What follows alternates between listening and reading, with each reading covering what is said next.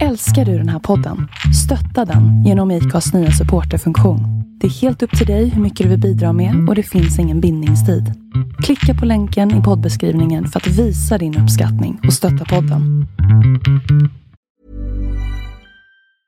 There's never been a faster or easier way to start your weight loss journey than with PlushCare.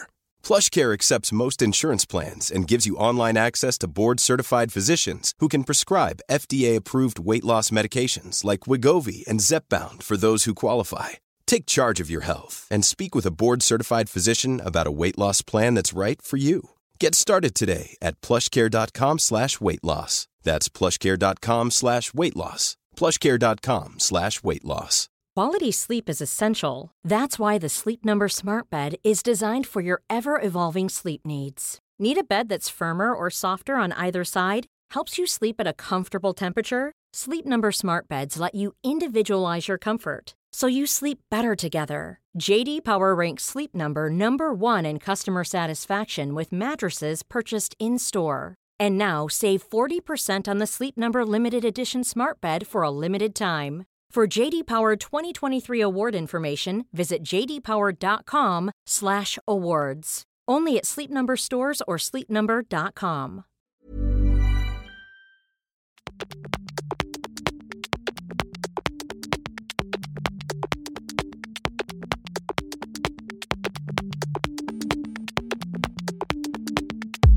I årets allra första avsnitt så pratar jag om kreativitet, design och äventyr med Erik Blomberg på Tierra. Jag heter Magnus Holmestad och det här är podcasten Husky. Husky spelas in med stöd från Naturkompaniet och från elbolaget Nordic Green Energy. Nordic Green Energy är Sveriges mest erfarna gröna elbolag och även en stolt samarbetspartner till Protect Our Winters Sweden som ni hört om tidigare här i Husky. Tillsammans med Protect Our Winters så vill Nordic Green Energy få fler att engagera sig i vårt klimat.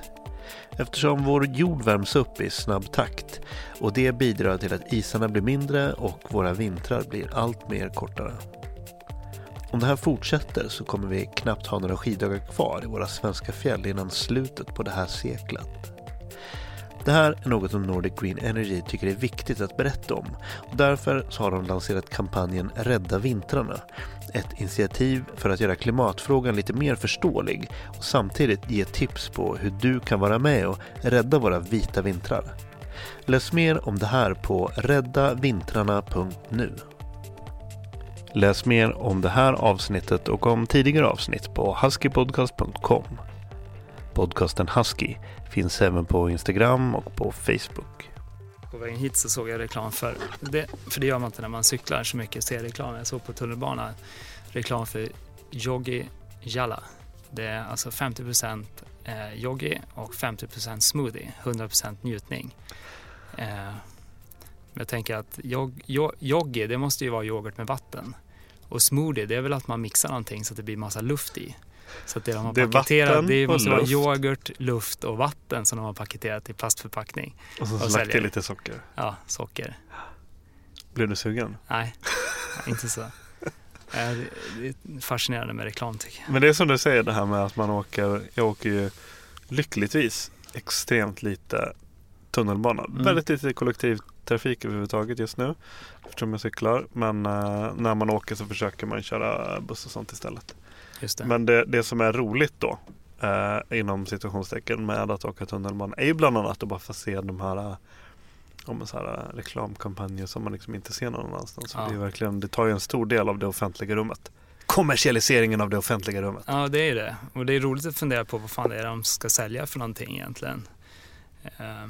Det kan ju bli lite tokigt ibland. Ja, samtidigt så ibland kan det vara, men sen så kan man ju av intresse, eller vad man kan säga, man kan ju uppskatta bra reklam eller bra genomförd reklam, liksom bra reklamkampanjer. Ja. Så här kul grepp. De hade någonstans, nu kommer jag inte ihåg ifall jag såg det här på riktigt eller ifall jag bara såg videon av det. De hade på någon tunnelbanestation så hade de så här video alltså på storbildsskärmar som de har nu för tiden. Just det. Så när tågen kom så blåste håret på modellerna i skärmen och så var det reklam för något skämt. Och inte så kul med schamporeklam, men det var en kul grej. Ja, jag såg en briljant reklam i morse. Fick en så här magasin, väldigt blankt magasin som heter Blackline. Det är på tyska och engelska, superfina bilder och reportage om mycket toppturande och bergsklättring och sådär. Så när man bläddrar igenom det där, då var det toppturande i Norge och kanske Island, Grönland, Alperna och så. Och så på sista sidan, sista uppslaget, då var det reklam för fina munspel, alltså kvalitetsmunspel. Snyggt trä, lite olika färger och sådär. Och just när man hade bläddrat igenom den där, då inser man, det är ju konstig plats att annonsera för munspel i en skidåkartidning eller klättrartidning. Men jag fick helt klart den känslan bara, yes, ett munspel, det ska man ju ha med sig när man bor i tält eller när man sitter i en stuga eller någonting. Perfekt att ha med sig i fickan. Exakt, väldigt så här packeffektivt också. Ja, det blir munspelsficka i nästa jacka. Jag var på en liten topptursresa på Island med en fransman som hade med sig lite mungiga. Ja, det är också coolt. Ja, känns väldigt franskt på något sätt. Mungiga, kazoo och munspel, det blir en liten orkester. Det är ju en artikel som väntar på att bli skriven för typ så här, åka skidor eller utemagasinet eller någonting. Så här, instrument som passar för turen. Ja, just det. Mungiga munspel. Ja. Så där hör ni Tobias på åka skidor. Eller Marie och Sofie på utemaggan. Det var att skriva. Exakt, tips. Ja. Var kommer du ifrån? Ja, rent geografiskt från Enköping. Sveriges närmaste stad? Sveriges närmaste stad. På uppvuxen i utkanten utav Enköping, har en leråker och sen en golfbana. Så det var otroligt motiverande. Ja, men det var min lekplats lite grann när jag var liten. Men som sagt, inte så kuperat. Jag seglade jättemycket. Och var seglar man då någonstans? Ja, det är Mälaren då, Sveriges 3:e största stad. Mycket optimistjolle, men även jag har 2 föräldrar som är lärare. Så det blev långa sommarlov. Vi var ute och seglade mycket i skärgården och runt omkring i Mälaren där. Var segling din väg in till friluftslivet? Segling, absolut. För det blev sen min sport. Så jag tävlade väldigt mycket i optimistjolle och åkte runt på olika tävlingar. Men sen liksom själva friluftslivet har nog varit en väldigt naturlig del av hela uppväxten. Mer i form av att plocka blåbär och hjortron och lingon och sådär. Jag har ganska tydliga minnen när man klampar omkring i olika träsk, myrar heter det, för att leta efter hjortron. Och så stövlarna sjönk ner till precis strax nedanför stövelskaftet, slutade där. Klampar man omkring med. Jag brukar hävda att det är därför jag har fått starka ben. Ja, för inte. Ja. Skideliten tränar och springer myrlöpning. Så ja, just det. Ligger någonting i det. Ja. Men fanns det någon slags ett litet äventyrsfrö någonstans där som grodde? Hade du sådana, drömde du om sånt? Och hade du sådana typ förebilder och läste böcker och drömde det bort? Ja, inte så mycket böcker, men däremot jag är född 1976 och runt någonstans mitten på 80-talet, slutet av 80-talet där så väcktes det något intresse om, och då kom det främst från skidåkningen. Jag såg nog inte segling direkt som en friluftsaktivitet eller så. Eller det var kanske för att du tog det så mycket för givet. Ja, men kanske för att det var jag cyklade ut dit varje tisdag, varje torsdag och så åkte man på tävlingar på helgerna. Så jag har inte tänkt på det, att det är liksom en utomhusaktivitet och en friluftsaktivitet på det sättet. Men däremot skidåkningen blev tidigt viktigt, eller väldigt roligt framförallt. Och det var nog det som väckte viljan att både kunna klättra upp och åka skidor nerför och sådär. Så att och sen tror jag att omständigheterna och vilka man umgås med beror väldigt mycket på också var man hamnar någonstans i livet. Jag hittade tidigt en kompis som jag fortfarande är kompis med som hade liknande intressen. Så vi utmanade nog varandra ganska mycket i det mesta. Både seglingen, skidåkningen och senare klättringen. Och försöker bli bättre hela tiden.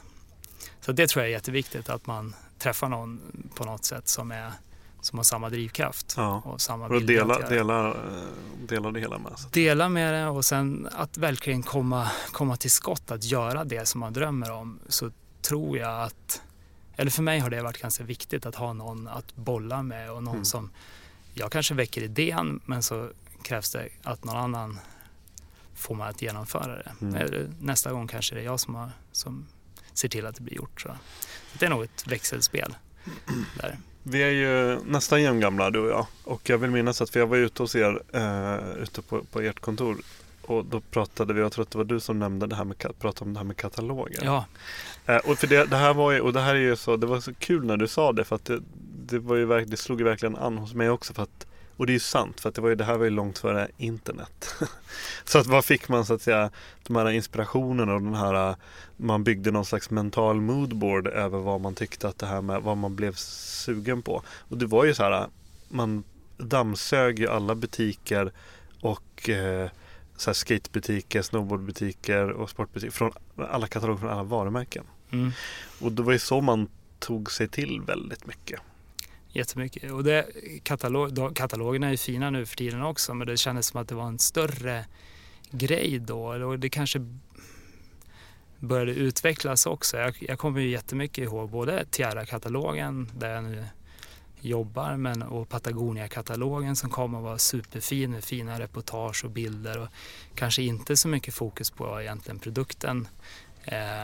Och de där satt man ju bläddrade fram och tillbaks i tills de gick sönder. Jag klippte ut bilder och satt upp på väggen. Det har hänt också. Och jag har ganska nyligen städat hemma och försökt röja lite grann. Och även hemma hos mina föräldrar uppe på deras vind, och där hittade jag väldigt mycket roliga gamla både magasin och skidor och utemagasinet, men också väldigt mycket produktkataloger som jag har samlat på mig. Kunde du slänga dem eller spara dem? Jag var ju tvungen att bläddra igenom alla, vilket tog ett tag. Och sen gjorde jag en rensning, men jag kunde inte slänga alla. Det är helt omöjligt. Har du något exempel på någon som du inte kunde slänga? Ja, precis. Faktiskt en seglingstidning där det var instucket i mitten en liten... Det här kan inte varit... Jag måste varit lite äldre. Jag var säkert 19-20 år när jag köpte den där, för att det är instucket en liten lapp med en tänkt resrutt som man skulle kunna segla runt jorden. Som du har skrivit? Ja, som jag har skrivit, med olika platser och notering om vilka former av visum och sådana grejer som behövs för att komma in i de länderna eller öarna. Så den kan jag såklart inte slänga. Då måste du fullfölja någon då? Ja, absolut. Det är bara att ta listan och åka. Sen är det, kommer jag ihåg, en tidning, om det var på framsidan eller inte, men det var nog en klättrare med det här klassiska North Face Expedition-stället i gult och svart med väldigt mycket dragkedjor och öppningar och ventilationer här och där. Den, bara för att ha kvar den bilden, för det var liksom då när jag blev intresserad av klättring och den typen av aktiviteter, då var det kungen av alla Gore-Tex-ställen. Ja, skalställen. Apropå det med att gå igenom gamla minnen, så en liten parallell till jag har nyligen intervjuat Matilda Söderlund, klättraren som ligger ute nu som avsnitt, och hon berättade att hon för några år sedan när hon var strax efter 20 så gick hon också igenom gamla papper och sånt, och så hittade hon en lista som hon skrev när hon var 12 år gammal. Hon började klättra när hon var 11. Och när hon var 12 så skrev hon en ganska lång lista på mål hon hade med sin klättring. Och så gick hon igenom den här listan och så såg hon att hon har uppnått precis alla mål förutom ett på den listan. Det är ganska häftigt. Det vill man ju veta vilket det är. Ja, då kanske man får lyssna på podden. Då får du lyssna på podden. Ja. Nej, det var att vinna en VM-final, och det har hon inte gjort. Men allt annat så hade hon redan uppnått. Det är häftigt. Ja, vi har ju jobbat med Matilda. Hon är en fantastisk person. Ja, vad kul. Målmedveten. Extremt målmedveten. Väldigt seriös. Jag tänkte, men då är det upp till dig nu att fullfölja den här listan som du gjorde som 19-åring. Ja, exakt. Med de platserna att besöka. Precis. Ja. Vad är din titel nu på Tierra? Är du Produktutvecklingschef. Är du en kreativ människa? Jag tror att att jag uppfattas som en kreativ människa. Sen har jag lite svårt med ordet kreativ, kanske. För att det är bra för att jag har skrivit nämligen en fråga som, vad är kreativitet? Ja, för jag tror ju att kreativitet har, det är ju på något sätt kanske ett mindset snarare än en gåva att man blir kreativ. Jag tror att, och jag tror att mindsetet man måste ha är någon slags nyfikenhet och både på företeelser och andra människor, men nyfiken att lära sig nya saker. Och jag tror inte man får vara, eller i mitt fall så tror jag att jag tjänar på att inte vara alldeles för specialiserad på någonting, utan skulle du säga att du jobbar på ett pappersbruk, så skulle jag troligtvis fråga dig väldigt mycket om hur det funkar på pappersbruk till exempel. Så att det är lite grann, jag tror jag använder ganska mycket av det i mitt jobb, att jag är så nyfiken. Försöker läsa ganska mycket trots att jag har 2 barn, lyssnar på väldigt mycket podcasts av olika sort, allt från liksom, sådana här som Husky, men även Freakonomics och andra typer av podcasts. Jag försöker ha ganska brett. Liksom, har du någon du vill tipsa om? Ja, just nu har jag snöat in på den här 59 North On the Wind-podden. Ja. Som, trots att jag är väldigt seglingsintresserad, har helt gått mig förbi. Så att jag hittade den i någon, om jag läste något på Facebook eller någonting, och blev helt... det kändes som att jag hade saknat den podden. Jag har lyssnat på många andra seglingspoddar, men den där är väldigt bra. Och det är ganska kul på något sätt att hitta en podcast ganska sent, alltså när de har hållit på länge. Är det verkligen? Jo, men lite grann. Jag har flera exempel på poddar som jag har lyssnat på väldigt från början också. Det är också kul. Då bygger man ju upp en relation under en lång tid, och man kan tipsa om den för folk som aldrig har hört talas om den och sådär. Men den här, det är sån, just den här podden är ju, om man gillar segling så blir det som en stor bas av kunskap med tanke på urvalet som man har intervjuat. Att det är ganska brett spann inom segling. Det kan vara allt från riggare som håller på och bygger master till båtar, till folk som har varit ute och seglat de senaste 23 åren och inte tänkt så mycket på hur de har gjort det. Liksom. Så det är en sån väldigt spännvidd på. Och även jag har varit med och i ett även avsnitt. Du har varit med, precis. Det har jag också lyssnat på. Men vad heter det? Och Andy och Mia är ju extremt kompetenta när det gäller segling. Extremt duktiga. Men sen, det är ju lärorik podd, men sen gillar jag såna här poddar som från P1 också. Den Snedtänkt till exempel tycker jag är för jäkla kul att lyssna på. Liknande. Ibland kan jag tänka det här med om det ska vara många avsnitt eller liksom att komma in sent. Jag tänker att jag gör det svårt för folk ibland, eftersom nu har jag ju så här typ 160 avsnitt eller något sånt, eller mer om man ska räkna med alla på engelska. Och jag tänker mig att om jag skulle upptäcka Husky idag, om jag som lyssnare skulle upptäcka Husky idag, att man nästan kanske skulle bli lite så avskräckt bara för att jag orkar inte sätta mig in. Fast samtidigt är det ingen följetong, utan varje avsnitt är ju, och det är ju intressanta porträtt av människor i den här branschen, om vi kallar det för det, eller liksom inom svensk friluftsliv. Så att jag ser det mer som ett bibliotek, att när man väl hittar den så bara, just det, den där känner jag igen. Liksom, den vore intressant att lyssna på. När lyssnar du på poddar? När jag cyklar. Jag cyklar till jobbet, till och från jobbet varje dag. Jag har 11 kilometer enkel väg. Så att det blir en halvtimme ungefär. Halvtimme, 35 minuter som jag lyssnar enkel väg då. Så det blir en timme per dag. Och det är ett skönt sätt att förvandla transporten till en njutning, tycker jag. Det är perfekt. Och även att cykla. Jag älskar ju cykla framåt just till jobbet och hem igen. Det är en ganska skönt sätt att ställa om mellan kontorslivet och hemmalivet och vad som kommer nästa liksom senare på kvällen. Så att den är en viktig del. Hur löd din livsplan från det att du var liten tills du blev kanske kring 18-19, alltså kring studenten? Vad hade du för, vad ville du bli och varför blev det du blev? Ja, alltså jag tror inte jag har absolut inte varit lika uppstyrd som Matilda. Bevisligen har varit. Men däremot så vet jag några få grejer som jag vet att dels har jag haft ett mindset, vilket jag vet inte om det är bra eller dåligt, men av någon anledning så har jag nog valt saker som verkar lite svårt. Alltså att när man väljer till gymnasiet så men det där är lite svårt. Ja, men då väljer jag. Men jag antar att du även att det har varit kopplat till någon slags intresse också. Ja, jag tror det också. Men liksom att men det där verkar svårt. Kul. Det vill jag lära mig. Det är nog, jag tror att det är nyfikenheten där som det där vita fläckar. Ja, verkligen. Så att välja grejer som inte känns den lättaste vägen kanske har nog varit min lite grann, jag ska inte säga filosofi, för det är ganska nyligen som jag började tänka på det där lite grann. Däremot yrkesmässigt så har jag ju, när jag var riktigt liten så ville jag bli rörmokare. Och det var ju för att jag hade en morbror som var rörmokare och han var så fruktansvärt stark och snäll. Och det tänkte jag att det vill man ju bli, stark och snäll. Ja.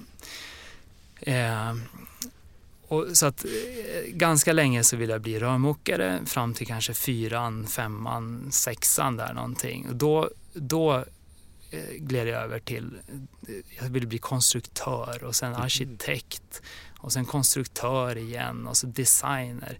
Så att jag har kretsat runt kreativitet och teknik i någon slags utsträckning. Ja, exakt. Och det är väl i princip i samma veva som jag började mecka ganska mycket själv hemma. Jag har ju sytt jättemycket på mammas symaskin när jag bodde hemma, och jag tror att bland de första grejerna jag fick när jag flyttade hit till Stockholm var en egen Husqvarna Automatic från 1958 eller något liknande, en grön. Är det bra grejer? Ja, superfin symaskin. Grön, rejäl, tung, som väger bly. Man ska vara lite försiktig när man syr riktigt tjockt med dem så att den inte slirar i det är ett bälte som driver hela grejen. Och man ska inte tvinga dem så mycket så att de slirar där, för då det är gamla grejer. Och så kan jag tänka mig att det är så gamla rejäla grejer så att om ett finger kommer i vägen så kommer den bara obekymrat tugga sig igenom. Så stark är inte den där. Men sen, jag har ju en FAF 138 också, kan man googla vad det är för maskin. Men det är ju en industrimaskin. Och det som är speciellt med Faffen är ju att den syr både raksöm och zigzag, vilket inte är helt vanligt. Och då samtidigt? Nej, alltså man kan byta mellan zigzag och raksöm. Och normalt industrimaskiner och sådana som de använder på våra fabriker, de syr antingen zigzag eller raksöm. Så de här maskinerna är de är också gamla, 60-tal ska jag tippa på att mina är ifrån.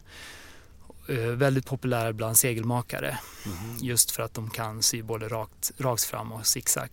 Ordentliga grejer, 3-fas. Så att när jag köpte den var jag tvungen att ringa på en elektriker som fick dra om elen hemma. Jag köpte en symaskin, jag behöver 3-fas i lägenheten. Ja, exakt. Men tillbaks till, det var ju då.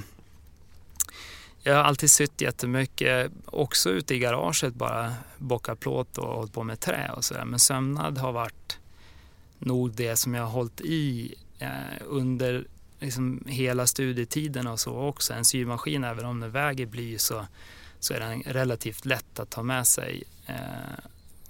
Medan en snickarverkstad är lite svårare att ha i studentlägenheten och så. Grannarna kanske klagar lite mer över en så här bandsåg och sådana grejer än en symaskin. Ja, exakt. Jag måste bara, apropå innan jag tappar det, men när vi pratar om poddar, och eftersom du sa så här med filosofi och så, och P1 som vi pratar om, människan och maskinen. Det har jag inte lyssnat på. Nej, det ska du lyssna. Ja, det ska jag lyssna. Det är två serier till och med, människan och maskinen. Ja. Otroligt bra. Jag säger inget mer än så. Nej, du får kolla upp det. Du kollar upp det. Ja, nu avbröt jag dig. Fortsätt. Ja, vad var vi? Nej, men symaskinen, den har jag åkt med mig då. Jag bodde i Åre en tid under studietiden, så tog jag sabbatsår och reste till Sydamerika och klättrade och åkte skidor där ett halvår och sen bodde jag i Åre efter det och då symaskinen var inte med till Sydamerika men däremot så hängde den med till Åre. Hade du med en Singer Handy Stitch? Ja, exakt. Och sen till alla studentlägenheter och så. Men har du liksom så här moddat befintliga grejer som, ja men fasen den här fickan är ju jättedålig eller shit nu hade jag sönder sömmen här och liksom, förstår du? Har du både lagat och förbättrat?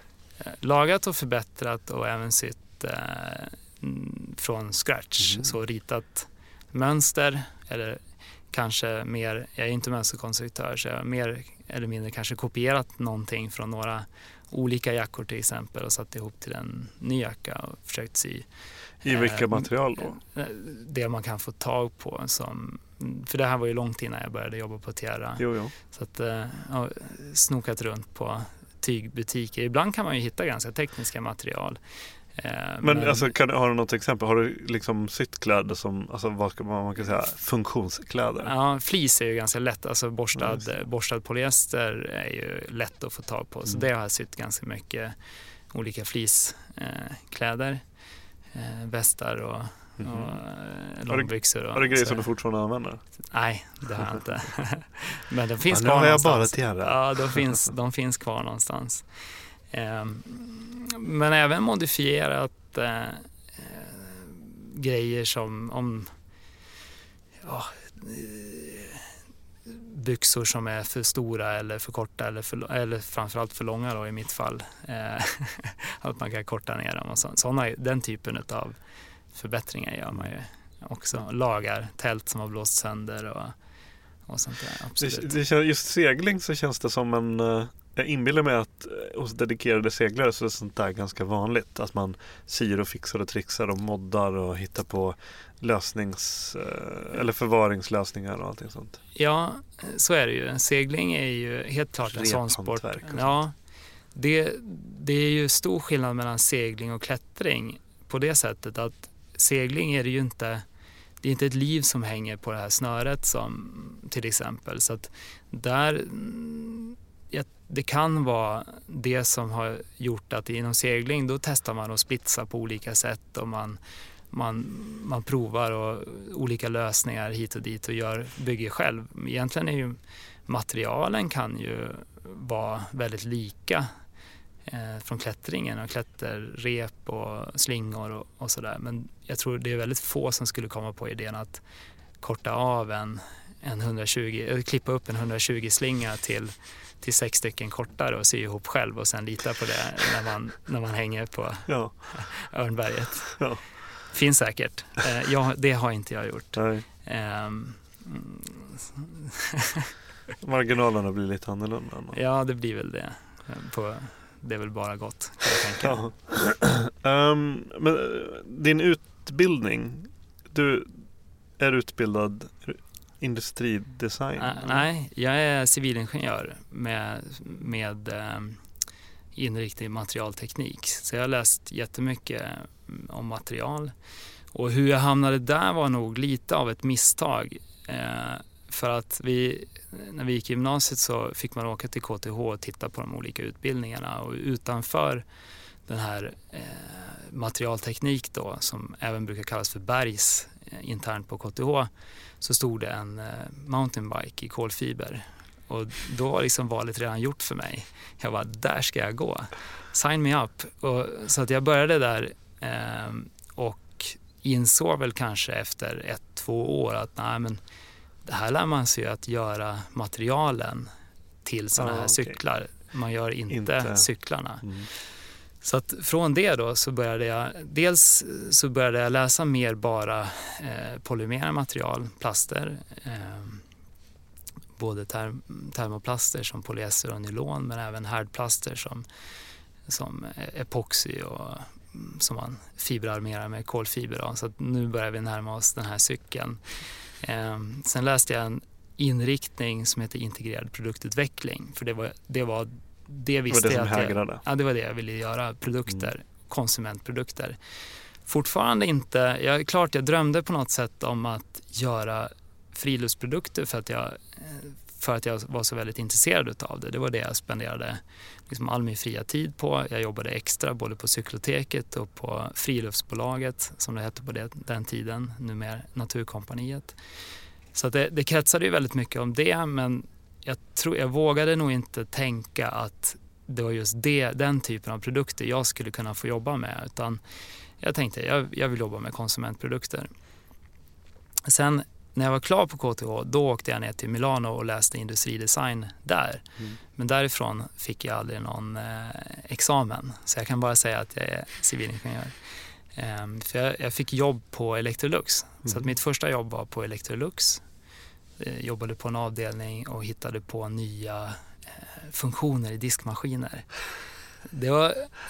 Jag var inte så intresserad av diskmaskiner innan jag började där. Jag antar att det är ganska få som började för att de är intresserade av diskmaskiner. Få 23-åringar som är intresserade av diskmaskiner.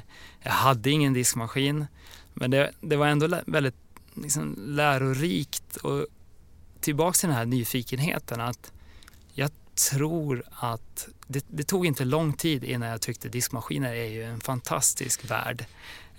På festerna så stod du sig i köket och så bara, har den här modellen, visste ni att den här spolfunktionen? Nej, men det sjuka då var att för det har hänt, det är just exakt det du beskrev nu har hänt flera gånger, och jag har nog ingen minne av att det är jag som har liksom påbörjat det samtalet, utan kanske genom att säga att jag jobbar på Electrolux med diskmaskiner.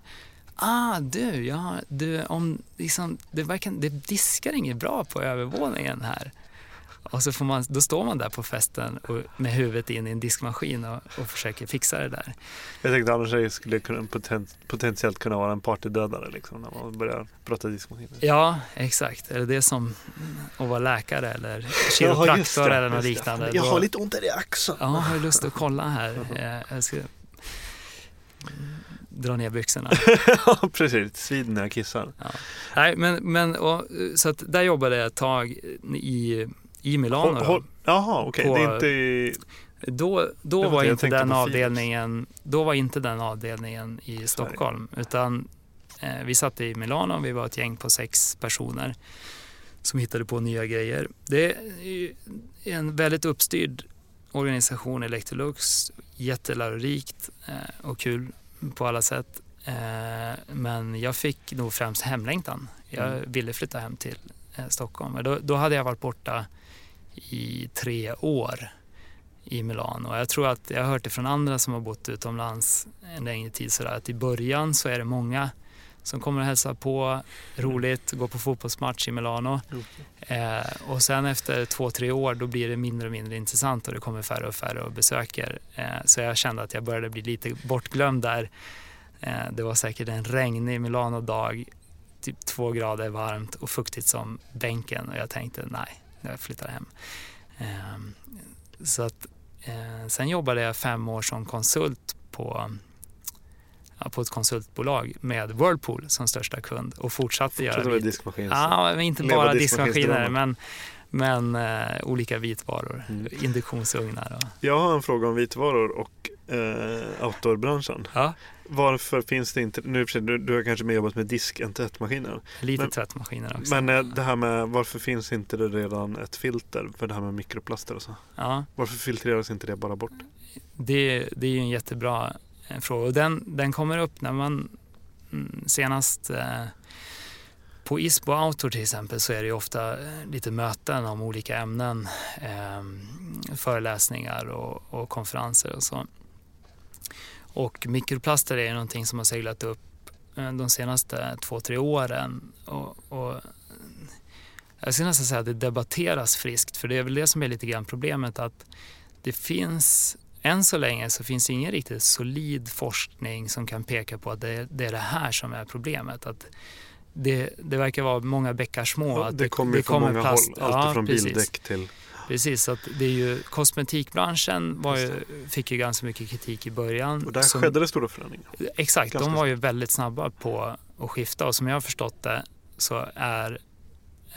så har de flesta i alla fall skiftat över till alternativ, om det är salt man använder kanske eller kisel eller någonting som inte är plast då. Den det utsläppet kommer ju aldrig gå igenom en tvättmaskin.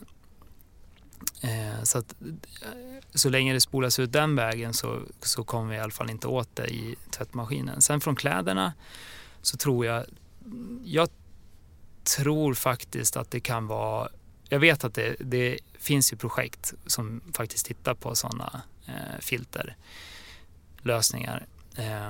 Men sen varför det var lite långsamt i början så tror jag att det var kanske också ett ansvars, att man frågar sig vem bär ansvaret då? Alltså är det kläderna eller är det tvättmaskinen eller är det reningsverket? Vem har ansvaret att se till att inte det här hamnar där? Och jag tror väl att lösningen borde vara en kombination. Alltså att alla gör vad de kan. Vi kan hitta bättre material som inte släpper ifrån sig så mycket. Men varför jag sa att det finns liksom ingen solid forskning, för att i början var det ju väldigt mycket om flis till exempel, att det skulle vara den största boven.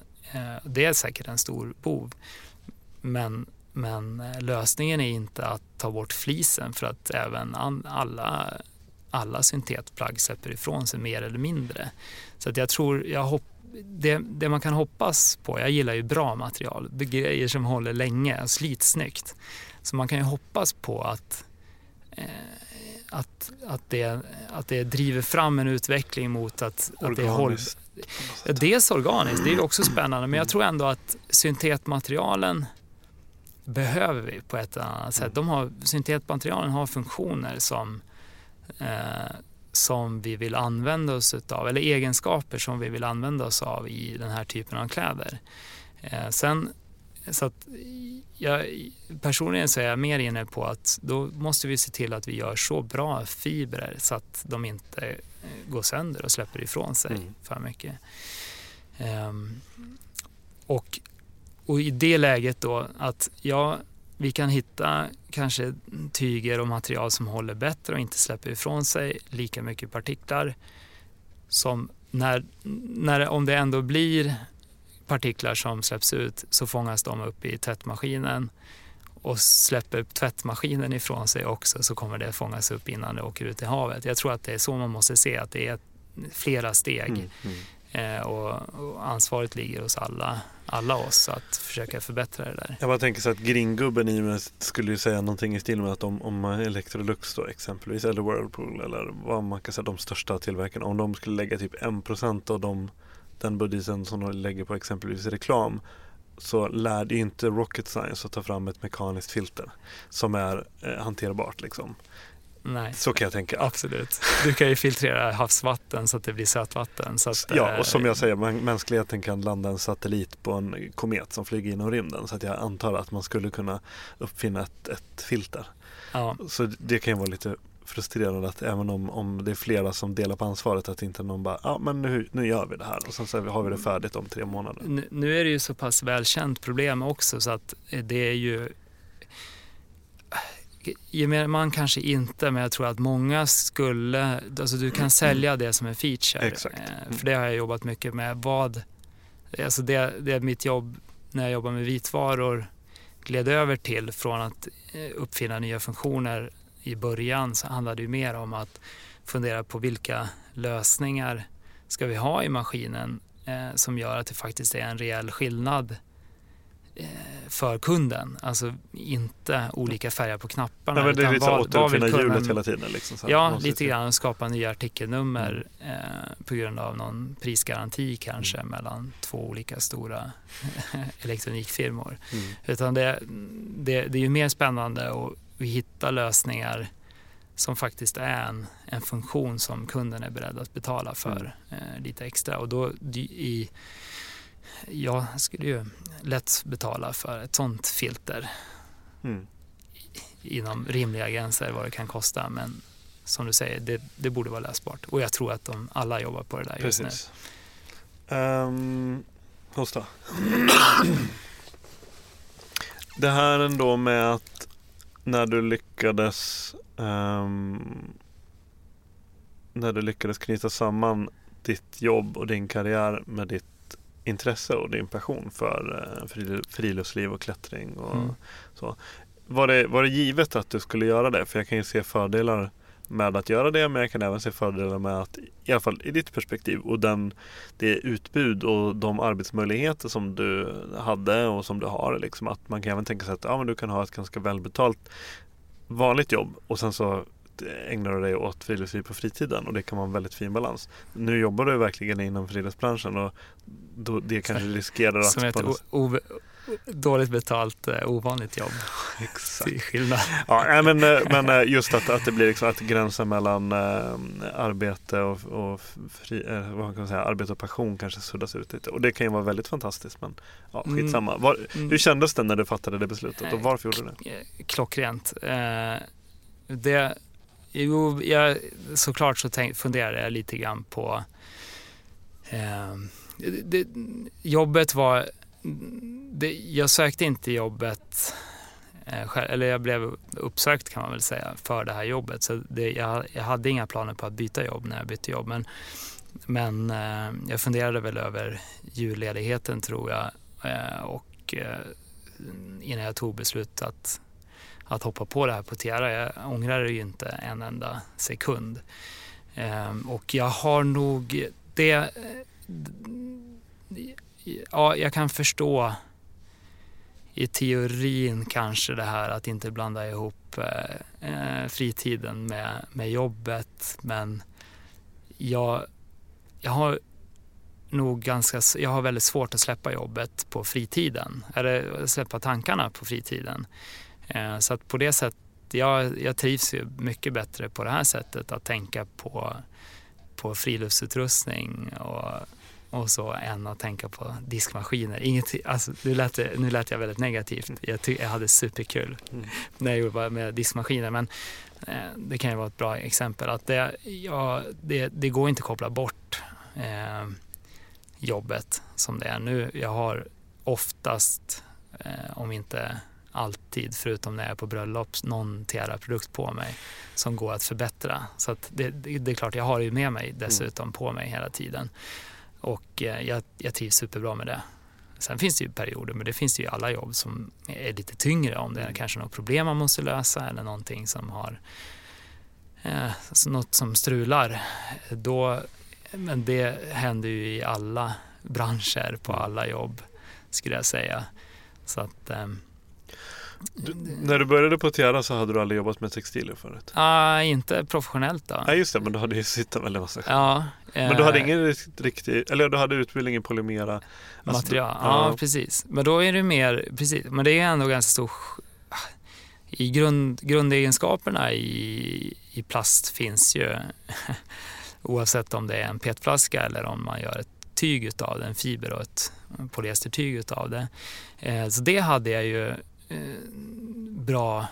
bra pejl på, själva materialen och hur man producerar dem och var råvarorna kommer ifrån och fallgropar. Så däremot så det som, och sen har jag ju använt väldigt mycket friluftskläder, så att som användare var jag ju erfaren, men däremot hela att utveckla textilprodukter var ju en helt ny, och det får man väl se som min specialitet då, att för det är det jag jobbat med sedan jag började jobba efter skolan, produktutveckling och processer och metoder kring hur man utvecklar en produkt, och det är inte så himla stor, behöver inte vara så himla stor skillnad. Det är en ganska generell checklista egentligen. Ja, det är det ju. Däremot så dras ju varje bransch säkert med sina metoder och alltså det som har blivit legio sätt att jobba. Och det tror jag inte bara är textilbranschen, men jag upplevde det väldigt mycket som att textilbranschen har sitt sätt att jobba och kanske inte alltid ifrågasätter hur man tar fram en ny produkt. Och om det har med att textilbranschen i Sverige är ganska liten och folk hoppar runt mellan olika textilföretag och det har liksom skapats någon, ja men så här jobbar man på det företaget och det här företaget, då måste det är ju bevis på att det är rätt sätt att ta fram produkter, eller hur? Eller? Så att jag tror att ifrågasättandet finns, eller jag upplevde inte det som att man är riktigt ifrågasatte när man gör vissa saker och hur man gör vissa saker. Det kan vara bra med lite nytt blod och komma ifrån diskmaskinsbranschen. Liksom. Det tror jag.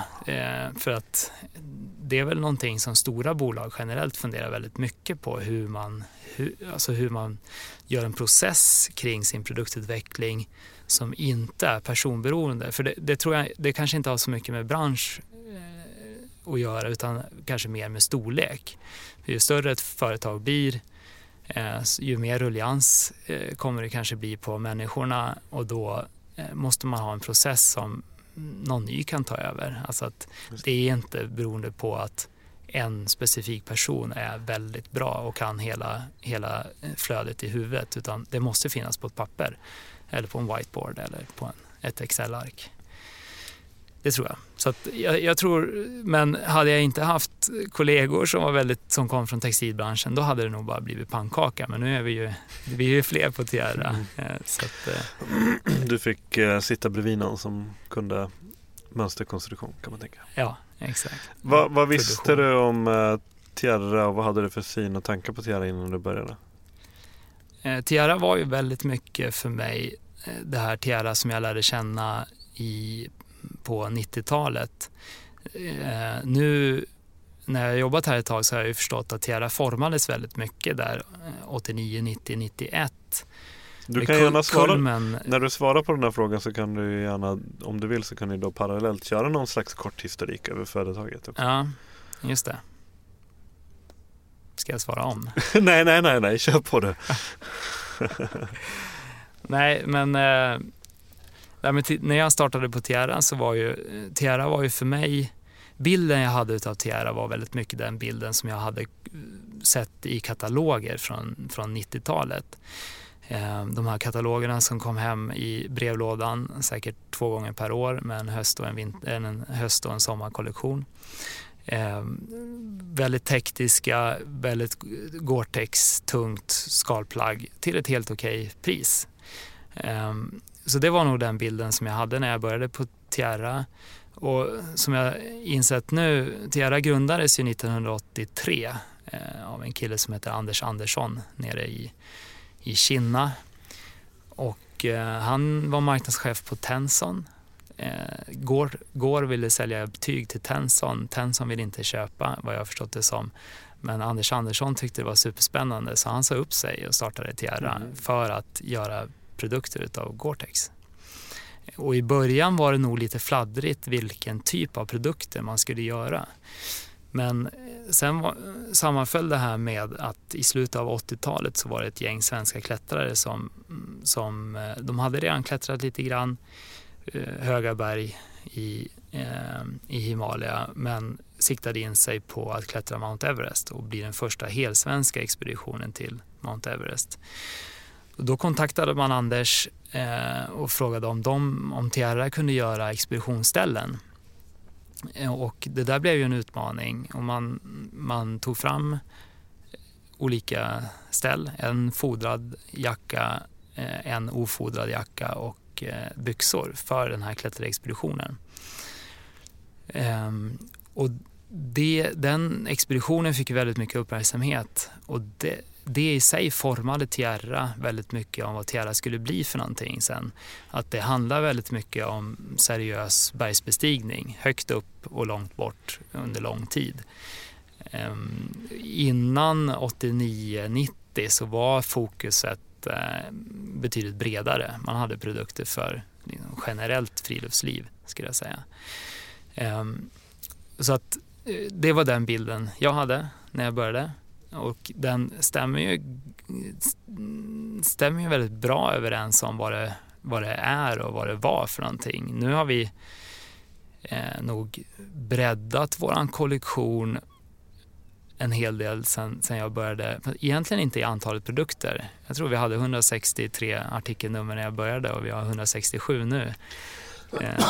Det är ju inte samma, men vi tar bort några varje år och lägger till några år. Det som jag tror på det sättet som vi har breddat oss är nog i kommunikationen, där vi kommunicerade väldigt mycket den här karga liksom landskapet, gärna en ensam man med snor i skägget som går i motvind eller klättrar ensam i berg i motvind. Så det var den bilden man förmedlade väldigt mycket. Medan de här byxorna som han har på sig är ju superbra långfärdsskridskobyxor att åka med ett gäng i. Så att jag tror att det är snarare, vi gör samma produkter fast modernare till en bredare publik. Att jag tror att vi försöker kommunicera eller försöka väcka någon slags vilja att hänga utomhus. Jag tror att om vi kopplar tillbaks till mig och mitt friluftsliv så är att vara utomhus är nog det enda stället som jag kan svettas ordentligt. Alltså verkligen ta ut mig. Jag har svårt att ta ut mig ordentligt i ett gym eller inomhus, och så har jag märkt. Så att jag tror att vara ute är väldigt olika för olika människor. Det kan vara det, att vara ute och svettas. Det kan vara den här storslagna naturen och den upplevelsen. Kan man gå ner till stövelskaften i en myr och leta hjortron? Det kan vara det. Man kan gå ut i naturen och bli förvånad över hur 17 kunde den här dalen bli så djup och de här bergen så höga, eller hur kunde myren vara så djup. Men så att jag tror att alla har lite olika drivkrafter varför man vill ut. Men det vi försöker göra nu är väl bara inspirera folk att komma ut. Jag tror att det är ett sätt att lära sig älska naturen och jorden. Jag tror det är ganska viktigt att komma tillbaka gå ut. Och det kan vara cyklar till jobbet eller ut och plocka hjortron. Det bryr inte vi oss om. Men vara ute och frysa lite om näsan ibland. Ja, det är så skönare att komma in och tända en brasa. Selling a little or a lot? Shopify helps you do your thing however you cha-ching. Shopify is the global commerce platform that helps you sell at every stage of your business. From the launch your online shop stage to the first real-life store stage, all the way to the did we just hit a million orders stage. Shopify is there to help you grow. Shopify helps you turn browsers into buyers with the internet's best converting checkout. 36% better on average compared to other leading commerce platforms. Because businesses that grow, grow with Shopify. Get a $1 per month trial period at shopify.com/work. Shopify.com/work. Hey, it's Danny Pellegrino from Everything Iconic. Ready to upgrade your style game without blowing your budget? Check out Quince. They've got all the good stuff, shirts and polos, activewear and fine leather goods, all at 50 to 80% less than other high-end brands. And the best part? They're all about safe, ethical, and responsible manufacturing. Get that luxury vibe without the luxury price tag. Hit up quince.com/upgrade for free shipping and 365-day returns on your next order. That's quince.com/upgrade. Even when we're on a budget, we still deserve nice things. Quince is a place to scoop up stunning high-end goods for 50 to 80% less than similar brands. They have buttery soft cashmere sweaters starting at $50, luxurious Italian leather bags, and so much more. Plus, Quince only works with factories that use safe, ethical, and responsible manufacturing. Get the high-end goods you'll love without the high price tag with Quince. Go to quince.com/style for free shipping and 365-day returns. Hur ser du på, det här är ju en väldigt bred fråga, men det är meningen att det ska vara det. Men hur ser du på outdoorbranschen idag? Jag inbillar mig att den är, jämfört med kanske 10 år sedan, så den är större idag. Den är mer kommersialiserad, den är mer strukturerad åtminstone, och lite mer så här, kanske lite mer i sin marknadsföring. Det är väldigt mycket värden i allt från bildspråk till så att säga själva grundvärderingarna som det är många som vill knyta an till det här. Det är väldigt mycket frihet, det är väldigt mycket det ska vara naturligt, och det är väldigt så här, det ligger ju väldigt hand i hand. Lite. Ja, det ligger ju i tiden, men det är ju ett budskap som passar väldigt bra ihop med våran typ av varumärken. Men du sa att den har blivit större. Jag läste lite siffror att mellan 2004 och 2014 så fördubblades mängden kläder som produceras. Inte bara friluftsbranschen då, utan totalt. Så att ja, jag tror att det säljs, alltså uppenbarligen så säljs det ju extremt mycket mer kläder. Och det är ju det är nästan skrämmande. Nu har vi ju, det är ju globalt och vi har en växande medelklass runt om i hela världen som på det då också vill börja konsumera på ett helt annat sätt. Ja. Men jag tycker att det där är ändå skrämmande, för att det som händer, det är väl inte riktigt ett svar på din breda fråga, men det som jag tycker att friluftsbranschen borde stå för i den konsumtionen är nog för bra kvalitet, genomtänkta val i materialen och någon slags att vi skapar ett emotionellt värde i våra produkter, att produkterna hänger med på äventyr till exempel. Då blir det svårare att göra sig av med den här jackan. Och det tycker jag är någonting som vi kan stå för i friluftsbranschen, vi som gör produkter i den här. För det är klart, vi är ju med på hela racet att det ska köpas grejer. Min filosofi är väl att ska du köpa något så ska du köpa något som håller länge. Det får gärna vara en Tiara-jacka, men nästa gång så har jag gjort ett bra jobb och gjort en bra jacka, så hoppas jag att du kanske tittar på ett par Tiara-byxor snarare än att du vill byta ut den här Tiara-jackan genast. Och jag tror att det där är nog jag vet inte om det är en skifte som har skett de senaste åren, men jag känner att folk tar inte riktigt hand om sina produkter på samma sätt. Alltså man köper en dyr bil så ser man ju till att lämna in den på service och byter olja och filter och pumpar däcken och tvättar den lite så. Det är naturligt, det är klart man gör det. Medan köper en riktigt dyr jacka så gör man inte det i samma utsträckning. Alltså den behöver också tvättas. Man kan kolla över sömmarna. Det är bättre att reparera om det är en söm som börjar ge sig. Bättre att reparera den innan hela, om det är ett stygn som har gått sönder. Bättre att reparera det innan hela sömmen ryker. Alltså det där tror jag vi har tappat lite grann. Att man tar hand om sina grejer och ser över sina grejer. Och det tycker jag är lite synd. Och det skulle jag vilja slå ett slag för. Och jag ser inte riktigt. Man skulle ju kunna hävda då att köpte ju den dyraste jackan. Det är klart, då måste den ju hålla för grottkrypning och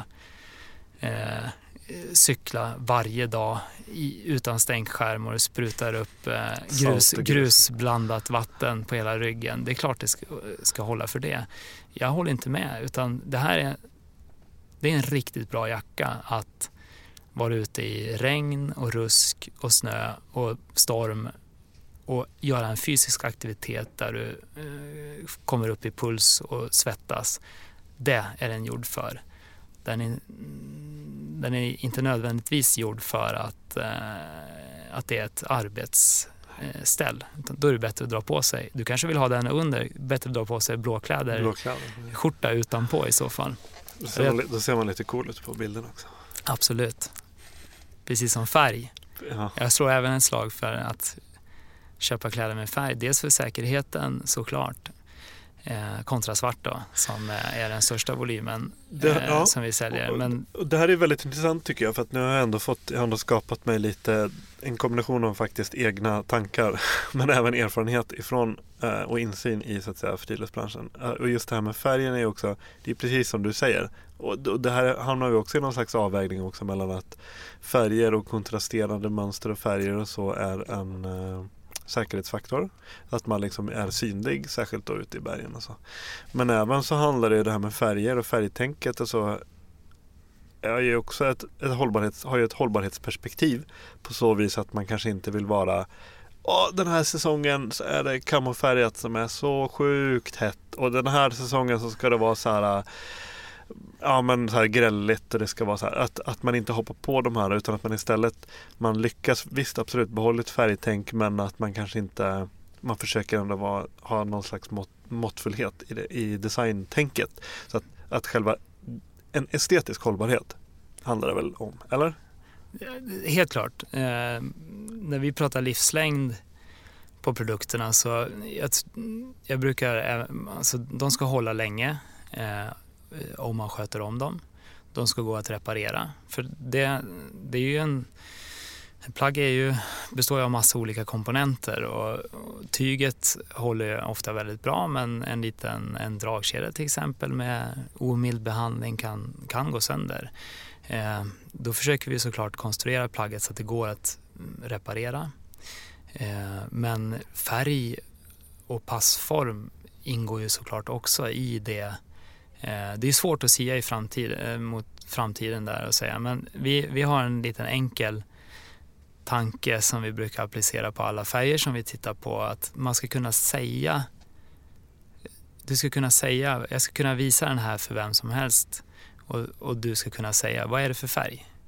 Du ska inte svara grå, blå, grön eller blågrön, utan det är en ganska bra färg om du kan säga, det är en röd, det där är en orange, det där är en grön. Då har vi hamnat ganska bra i färgen som vi har plockat ut. Så att vi försöker undvika de här mellanfärgerna som kan vara jättevackra och extremt trendiga från år till år. Men ganska så ofta så försvinner den trenden snabbare. Och medan de här basfärgerna kanske inte är de trendigaste något år. Det är som mitt namn, Erik. Det är kanske inte det trendigaste namnet något år, men det är Sveriges vanligaste namn. För att det är halvtrendigt varje år. Bra jämförelse. Ja.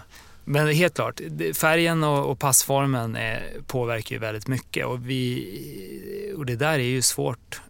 Men det är ju supersynd om vi gör ett plagg som någon köper för att de gillar det och sen 2 år senare hänger det kvar i garderoben för att man vantrivs med färgen eller passar passformen. Inte med ryggsäcken eller passar inte med byxorna. Nu är det långa jackor som gäller eller någonting. Ja, men då har ju vi, om det inte passar, ja du tänkte rent estetiskt med ryggsäcken, nej det är lite synd.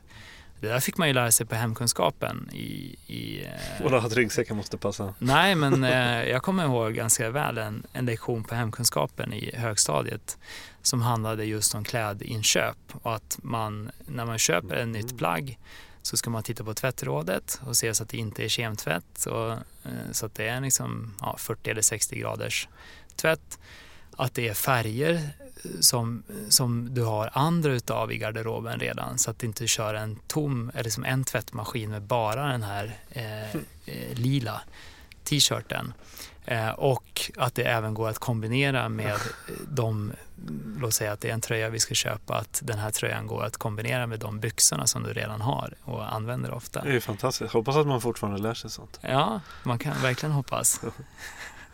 Det är det bestående minnet från hemkunskapen. Men det här med behovet av nya produkter. Ja, har du aldrig känt det? Nej, men alltså för det är ju ett litet och det här är väl lite så att säga det största problemet med väldigt många företag. Eller om jag ska hårdra det största problemet med det här ekonomiska systemet som vi lever i. Att det på något sätt bygger hela tiden på någon slags tanke om ökad tillväxt och att det hela tiden ska, och det är inte bara att det ska öka utan det ska gärna öka exponentiellt och så vidare. Och att man på något sätt ska, att det är konsumtion som driver det hela framåt. Vilket jag kan förstå, jag kan både fatta det men jag kan även kritisera det så att säga. Men hur tycker du att man hanterar det inom autobranschen? Att den här, det är väl någonting man måste förhålla sig till? Det är det ju. Och, alltså det är ju försäljning vi håller på med. Jag tror inte man får inte hymla om det. Jag tror inte man ska hymla om det. Utan min lön betalas ut för att vi säljer jackor.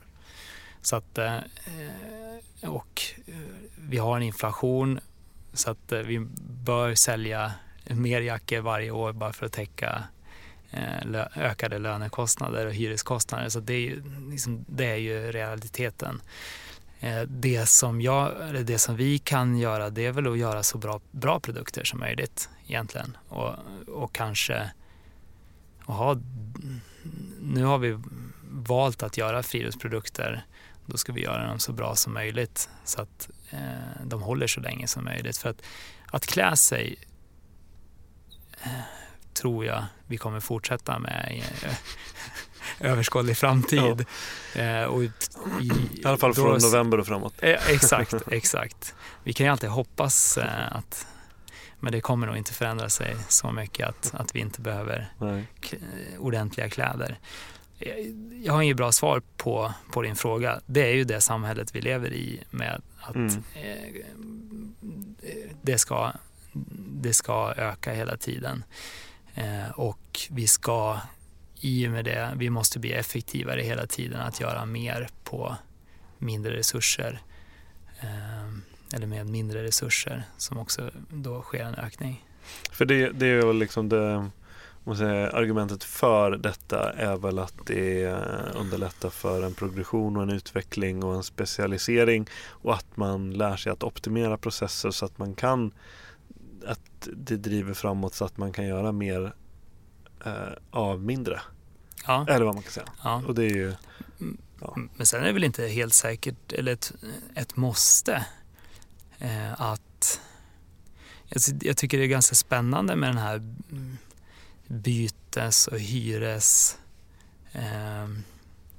initiativen som kommer, delningsekonomin som kommer mer och mer. Det blir ju superspännande att se vad det för med sig och även vilka tjänster man kan bygga kring det. För att om man tittar på våran bransch så tycker jag väl, du pratade om trender och vad som har hänt de senaste 10 åren. Något som jag tycker är väldigt uppenbart är ju någon slags specialisering på produkterna man köper. Att du köper en jacka för skidåkning, en annan jacka för paddling, en tredje jacka för segling, en fjärde jacka för ultramaraton, superlätt. Så plötsligt så har du 4 stycken skaljackor i garderoben om du ska ha bästa utrustningen för varje aktivitet. Det där tror jag är någonting som kommer mer och mer, en specialisering. Och det tror jag, då plötsligt så sitter man med en outdoor-garderob med 4 jackor istället för, jag kanske hade en jacka som jag använde tills den tog slut. Jag kanske tyckte den var lite tung när jag var ute och sprang med den, men det här är min skaljacka som jag tar på mig när det regnar på 90-talet. Nu väljer man mer efter aktivitet och väder. Så att helt klart så finns det väl någon slags trend kring det som gör att det blir mer produkter. Och det vore väl intressant att se. Jag kanske kan låna grannens jacka när jag ska ut och springa, så får han låna min kajakjacka när han ska ut och kajaka. Och skapa en tjänst kring... outdoor-bibliotek. Ja. Det får inte vara för långt att gå då. Då var det träning på vägen. Ja, det är sant. Jag kanske hinner bli blöt på vägen. Vad skulle du säga är de största utmaningarna för, om vi ska hålla oss då inom outdoorbranschen, vad skulle du säga att de största, så att säga, utmaningarna är? Ja, bra fråga. Men utmaning, det är ju det som gör det spännande. Alltså det som gör, jag tror miljö, alltså hur försöka förbättra våra produkter från ett miljöperspektiv är nog det som är mest spännande just nu, som driver mest innovation eller nya lösningar. Att göra en bra huva eller en bra ficka och så, det är vi ganska duktiga på, för det har vi övat på i 30 år. Men att ta då den här jackan och försöka förbättra den eller minska fotavtrycket, det är klart det är en utmaning, men det är ju superkul. Så att jag skulle säga att det är nog det som driver mest innovation just nu i produkterna. Att kunna göra lika bra produkter, alltså funktionellt lika bra produkter fast på ett bättre sätt. Superspännande. Det finns hur mycket som helst att göra. För här, nu kommer vi då in på dels intressant specifikt för just Tierra, men även då, man kan prata lite generellt, den här vägen om att ta fram en ny produkt. Och inte bara en ny produkt utan även nya material. Eller ja, det är ju inte en ny produkt utan det är en gammal produkt i ett nytt material om man ska vara skitnödig. Men hur är ert, eller hur ser du som ett bra arbetsflöde för att ta fram liksom, när ni ska skapa någonting nytt? Vi brukar ju starta, en ny produkt kan nog föras på olika sätt. Det är ganska, ofta kan det ju vara att det är en produkt som vi funderar på att ta bort ur sortimentet och vill ersätta. Och då finns det ju liksom kanske ett arv av egenskaper och funktioner som den här nya produkten ska ha, och sen försöker vi göra något ännu bättre i det facket. Så kan en produkt födas. Andra produkter kan ju snarare födas ur att man har någon idé som man vill testa eller ett material som man har hittat. Så här, kan jag göra ett Tyvek poncho till exempel? Skulle kunna vara alltså en utmaning mer. Och som den här Deterra-jackan som vi har fått lite uppmärksamhet kring till exempel, den föddes ju mer kring liksom en utmaning till oss själva att okej, går det ens att göra en jacka helt biobaserad? För när vi försöker skapa nya produkter så har man ju ändå lite så här standardlösningar som man väljer. Ja, men vi kör de här cordstoppersarna på alla produkter och så väljer vi den här leverantören på elastiskt band och så här. Och så nästan kombinerar man ihop en ny produkt. Men om man sätter det ramverket för sig själv som vi gjorde med Deterra, att vi ska göra en helt 100% biobaserad, då plötsligt så begränsar man sig vad vi kan göra för någonting, och vi kan inte titta i de här pärmarna och de här materialbiblioteken som vi normalt sett brukar titta i, utan vi måste röra oss utanför dem. Så att jag tror att det är väldigt olika hur en produkt blir till. Oftast hos Tierra så är det väl snarare ett behov för en viss aktivitet som vi vill försöka uppfylla då, eller lösa.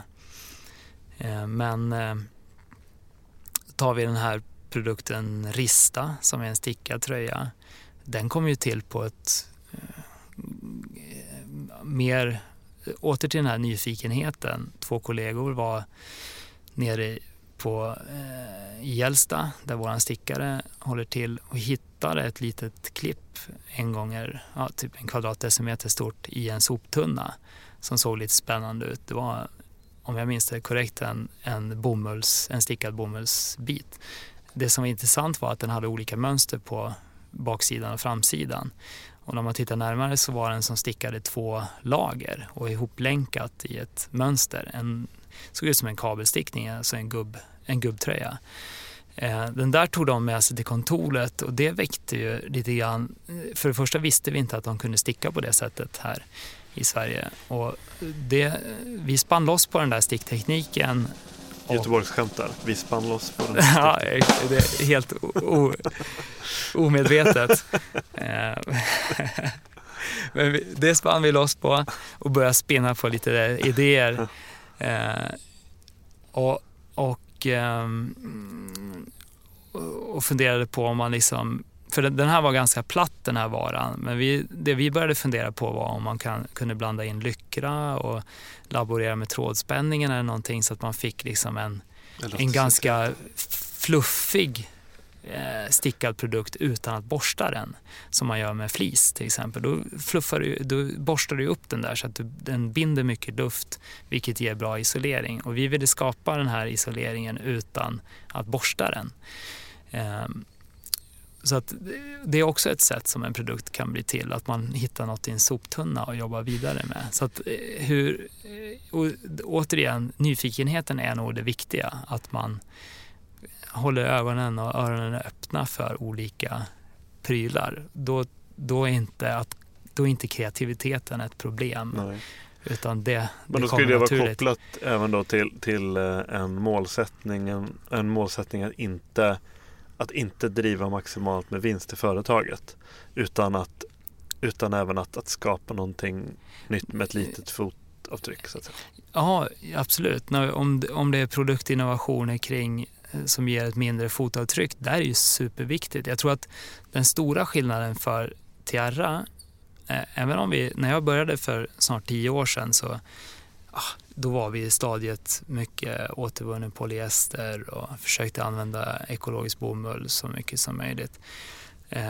Men bara om vi kunde nå den här ett visst prisnivå eller någonting. Priset kom alltid före. Priset och marginalen. Den stora skillnaden blev nog när även ägarna började prata om att det här är viktigt för koncernen. Alltså vi vill att den här koncernen ska vara riktigt duktiga på det här. Och vi ska vara duktiga på det innan vi börjar snacka för mycket. För det kan bita oss i foten. Alltså det var som ett skifte lite grann. Och då, även om vi som jobbade där med produkterna var liksom personligt väldigt intresserade och pålästa om miljö och fotavtryck och hela den grejen, så har man inte stödet uppifrån så tror jag att det är svårt att göra någon verklig skillnad. Så det skulle jag säga är liksom det viktigaste skiftet som har skett de senaste 10 åren på firman. För det är klart, och det är väl ingen konstighet och ingen, alltså, såklart att jag menar, vad ska man säga, om ekonomin inte skulle vara ett hinder så är det klart att man kan ha en extremt miljövänlig tillverkning och inte bara miljövänligt utan närtillverkat och, men då kanske en tröja kostar 5 000 istället för 1 000. Våran rista, den stickas ju i Sverige och sen sys den ihop i Estland. Anledningen till att den sys ihop i Estland, det har ju det är priset att göra, men sen finns det ju väldigt få sömmerskor eller sömmare i Sverige. Woolpower har alla. Exakt. Ja, men det finns ju, men det är jag väldigt material limiterat. också, var det kommer ifrån liksom så här, typ, att om det är liksom material så här, men ull är det svenskt liksom, ull får ifrån Sverige och så vidare, så. Ja, det finns ju inte så jättemycket även om det finns, men det är ju mer för hemmastickning. Så. Men det blev en utvikning om det är bra. Hit och dit. En bra utveckling. Ja. För det är också intressant. Jag sitter och grubblar och tänker på, för man behöver inte gå så långt bak i tiden heller för att hitta, om man säger, det är inget nytt, utan det är snarare liksom att det ni gör och det många märken gör är ju bara liksom men man gör kläder som man gjorde för 100 år sedan. På ett sätt. Och det är så, bara som ett exempel, någonting som jag är förvånansvärt fascinerad och glad över det. Senast jag var hemma hos mamma i Dalarna så fick jag med mig, hon bara, men behöver ni inte så här kökshanddukar sådär. Ja, så fick jag typ 4-5 stycken och då är det alltså jättefina gamla kökshanddukar som hennes mormor, de har då alltså en gård där det är alltså lin som de har odlat. Ja. Fantastiskt. Behandlat, så att säga, tvätta och torka och allt vad man gör, spunnit tråd, vävt, färgat och sytt. Vad är värdet på en sån? Oändligt. Alltså det är ju liksom så här, när jag håller i den här, och det är en kökshandduk, och de är ju liksom så här, behöver jag vara rädd om den? Nej, egentligen inte, eftersom det här är ju, den här sopar i banan med liksom typ allt nytillverkat skit liksom. Ja. Det här kommer ju hålla antagligen i 100 år till. Ja. Antagligen. Och det är så häftigt liksom. Jag tror att det finns det är lite av en förbannelse över textilbranschen att det är ganska enkelt. Det är mycket manuellt arbete. När man tittar på hur man syr en Gore-Tex-jacka till exempel. Det är ju precis samma typ av symaskin som jag har hemma nere i min källare. Och precis samma grej man gör. Det är inte en robot som sitter och syr där. Sen är de är ju betydligt mer erfarna och de har sytt betydligt många fler meter än vad jag har gjort. Men teknikmässigt så är det inte milsvid skillnad. Och då är ju min maskin från 60-talet såklart. Den kanske har lite mer inställningar och sådär, och lite tystare förhoppningsvis. Och sen har man tejpning och limning och så som ett tillägg. Men det är också ett manuellt arbete. Och då är det kanske det mest komplexa produkten som man syr. En skaljacka, en 3-lagers skaljacka.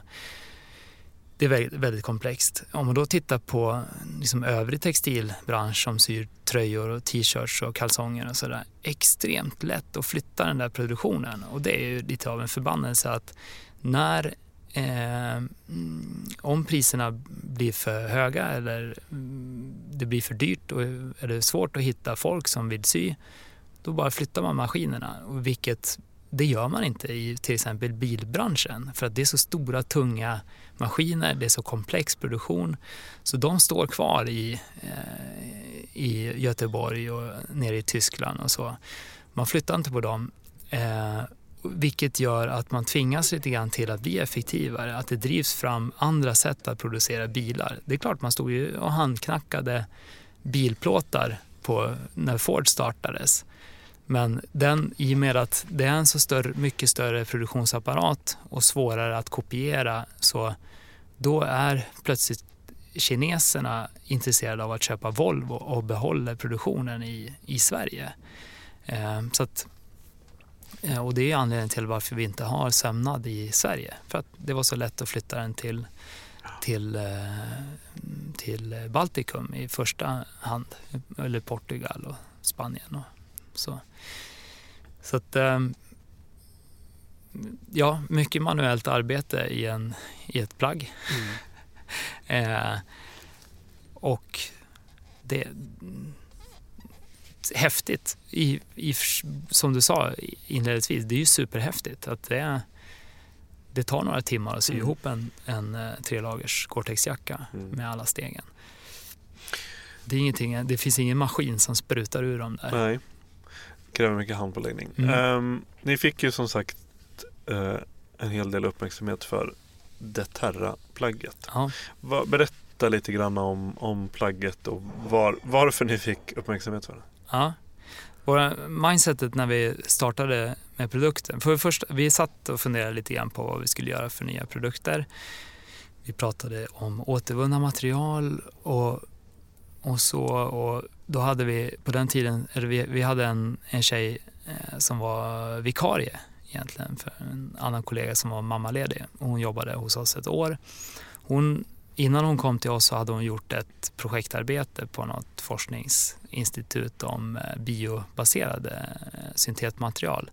Så att hon tog upp det och gav det som förslag att ska vi inte testa att göra något i biobaserat? Ska vi hitta ett biobaserat tyg?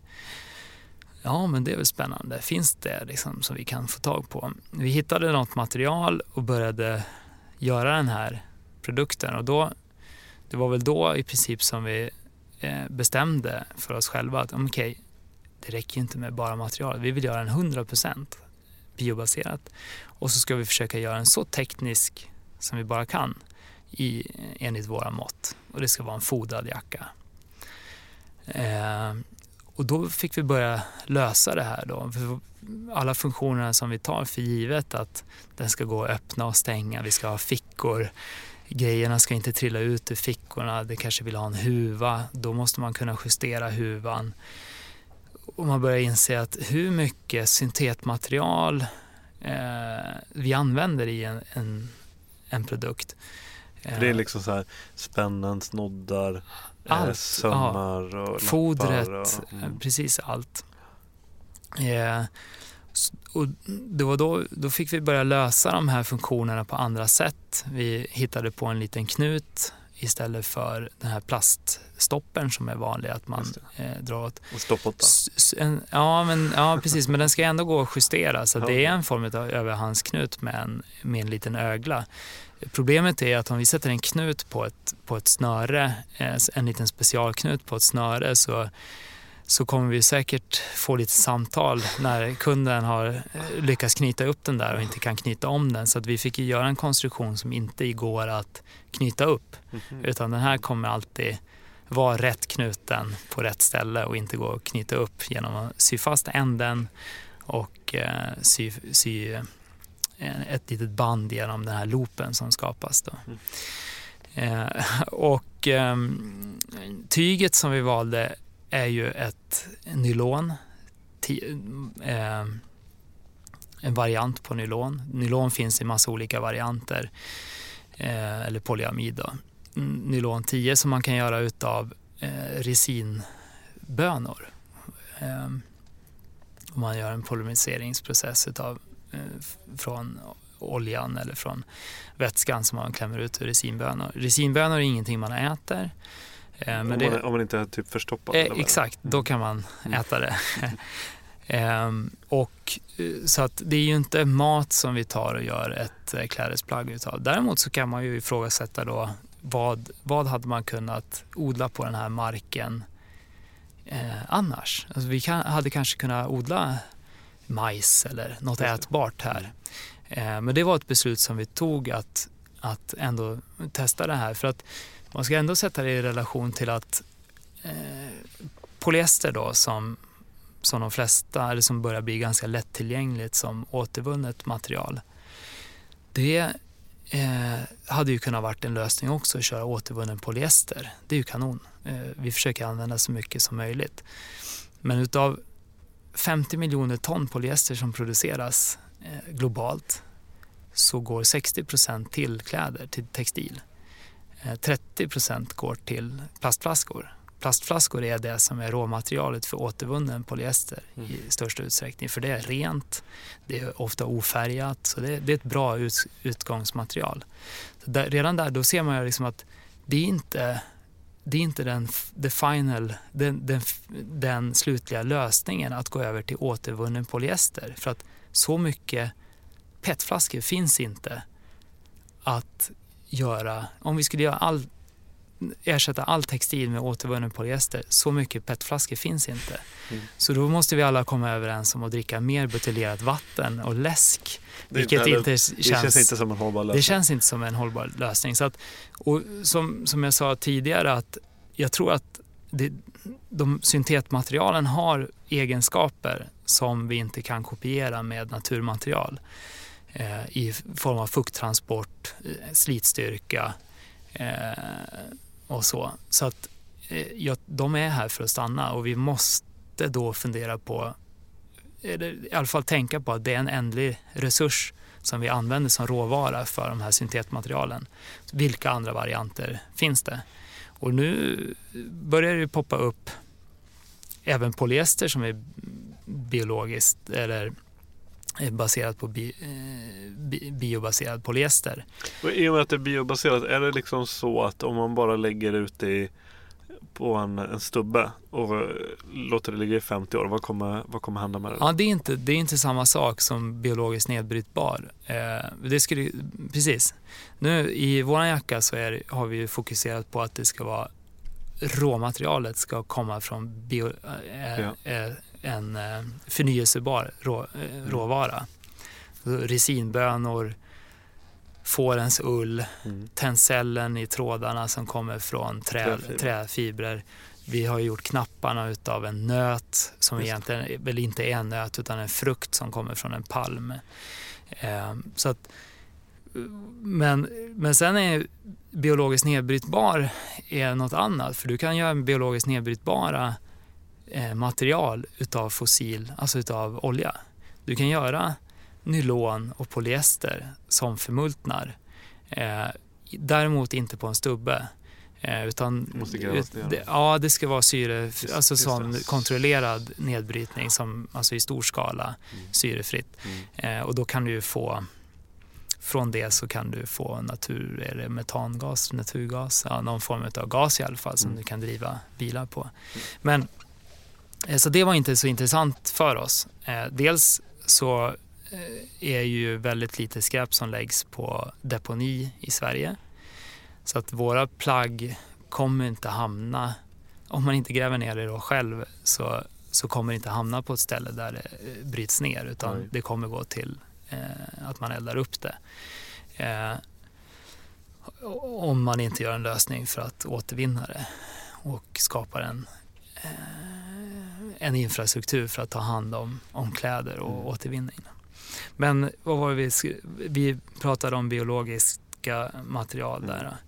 Ja, så det var det viktiga i det här projektet, att det ska vara en förnyelsebar råvara alla delarna i den här produkten.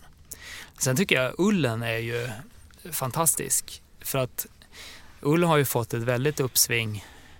Kan det vara så att du sitter med en ulltröja på dig just i denna sekund? Ull och silke. Ull och silke, precis. Och då merinoullen skulle jag ju tippa på att det är i din tröja där. Den kommer ju oftast från Australien, Nya Zeeland eller Sydafrika, kanske Sydamerika. Fantastisk, tunna fibrer. Vi vet alla de här bra egenskaperna med den här ullen, och att den sticks inte, det kliar inte nämnvärt. Ibland kan jag tycka nog att vissa sådana här underställ kliar lite grann. Men sen har vi våran ull här i Europa som är lite grövre. Garanterat sticks den. Men den har ju fortfarande de här fina egenskaperna med naturligt antibakteriell och isolera fast det är lite fuktigt och sådär. Och den här ullen som vi använder i Deterra, den kommer ju från europeiska får, från tyska får, köttfår. Så de har ju, det här är ju, får måste du klippa. Du kan inte lämna ett får, alltså även om du har dina får för att sälja det som kött, så måste du klippa det åtminstone en gång per år, gärna 2 gånger per år. Så den här ullen, i mångt och mycket så slängs den i Europa. För det finns ingen avsättning för den här typen av grov ull. Man kan gräva ner den, det är bra näring i jorden. Och i värsta fall kanske man får elda upp den om man inte har någonstans att gräva ner den.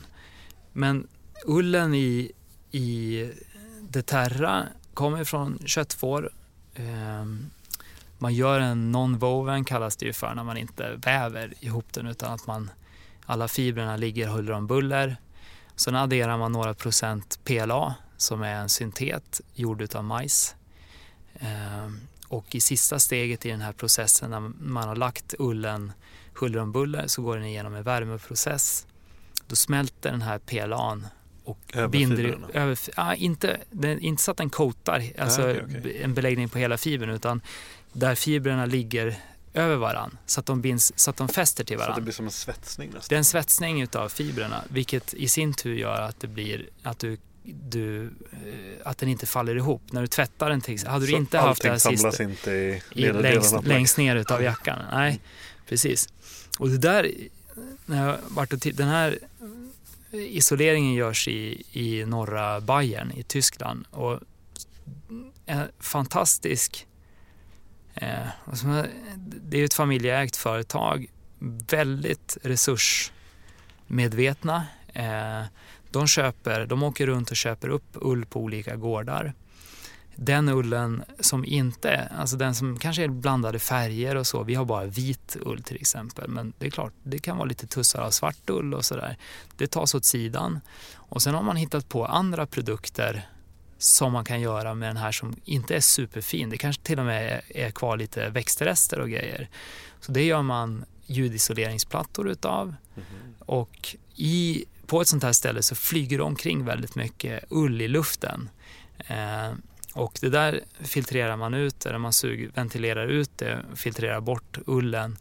Och så gör man ganska dåliga, tunna, väldigt svaga ullisoleringsmattor kan man kalla det för. Som man sprinklar med gräsfrön och rullar ihop och säljer till bönder som kan lägga ut det på åkern, så börjar det växa gräs. Så att man har liksom, och det där är ju att jämföra med kanske med att laga mat, som också är lite trendigt. Vad säger man? From nose to tail eller någonting. Att ta tillvara på alltihopa. Liksom. För vi har ju liknande bekymmer som inte är riktigt i våran bransch, att det slängs ganska mycket. Det blir ganska mycket spill som slängs. Så att hitta på grejer att göra med allt spillet, wasted, det är ju spännande. Vad har ni fått för mottagning av kunder och från branschen för då de här produkterna, Rista och Deterra? Ja, Rista har ju varit ute i 2 år snart. Det är mellan tröjan. Ja, just precis, som ett mellanlager kan man säga. Ersätter en 200 grams fleecetröja. Superbra mottagande. Väldigt mycket bra liksom, kommentarer och folk gillar den verkligen.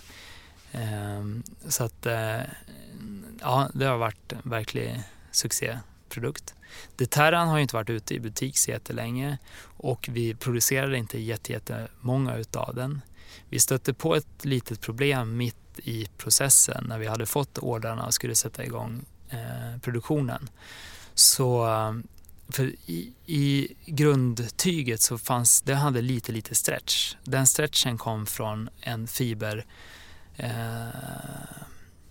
som också var biobaserad. Men det här gigantiska kemiföretaget som gjorde den fibern bestämde sig för att vi tar bort den i sortimentet. Så det låg så långt ner på. Det var väl vi som var kund då kanske. Så att man tog bort den, eller så var det problem, jag vet inte. Men den fanns inte att köpa. Eller finns inte att köpa nu. Så att mitt i processen att producera de här så måste vi göra om tyget. Nu var inte stretchen ett alternativ, det hade varit att byta då till vanlig lyckra eller någonting. Men då har vi plötsligt 5% fossilbaserat material i yttertyget. Och det var inte aktuellt. Som tur var så var inte stretchen en stor del av funktionen på plagget. Så men när du gör om så krävs det, alltså, det är inte bara att dra ut den ur vävmaskinen och hoppas att det blir bra, utan då måste man gå igenom hela cykeln att testa och kommentera och försöka få till en yta och ett utseende som vi gillar. Och så här. Och det blir ju stökigt när det där händer mitt i processen. Jag väljer att se det som att ska man göra något nytt så får man nog räkna med att det blir lite krångel i början. Det är lite som att ge sig iväg på en expedition. Ja. Eller bara gå ut. Det kommer inte vara friktionsfritt. Nej, eller ut och segla. Man vet, alltså, som också är det intressanta med expedition eller ut på fjället. Det är väl lite kul. Det är lite uppfriskande att få en överraskning när vädret förändrar sig. Det gäller att vara lite förberedd, åtminstone mentalt, för att hantera det då. Det är väl en sanning. Om du ska spåna helt fritt, freestyla totalt nu om framtiden, och du kan gå hur långt in i framtiden eller hur nära i framtiden som du önskar. Om vi håller oss till den här outdoor-branschen och produktion och produktion. Alltså, vad tror du, är det någonting kanske som är till och med på gång, eller om du liksom så här, men 3D-printers som gör måttanpassade plagg av det du slänger av maten. Alltså liksom, vad finns det för möjligheter out there? Ja. Det finns ju lite, du sa önskan, och en önskan är ju helt klart att folk, eller vi som användare börjar ta hand om grejerna. Det användarbeteendet egentligen som är den största. Alltså för jag tror att jag har många produkter hemma som jag kan inte slänga dem. Alltså det kan vara en Tiara-produkt, det kan vara något annat, men jag har ju grejer från mitt första år på Tiara. Så här, den här släpper jag inte. Går dragkedjan sönder så skickar jag upp den till vårt reklamationscenter uppe i Övik, så får de byta dragkedjan, för trots att vi har motsvarande produkter idag, men det är så mycket minnen i det här plagget så att den kommer vara bra trasig innan jag slänger den eller ger bort den eller lämnar den till insamling. Så det är någonting som jag vill slå ett slag för, att liksom börja ta hand om sakerna och bara en gång för alla, en Gore-Tex-jacka, om vi pratar Gore-Tex, den mår bra av att tvättas, för det tror jag är många tänker att man ska nog inte tvätta dem så ofta, det mår nog dåligt utav. De mår tvärtom jättebra av att tvättas.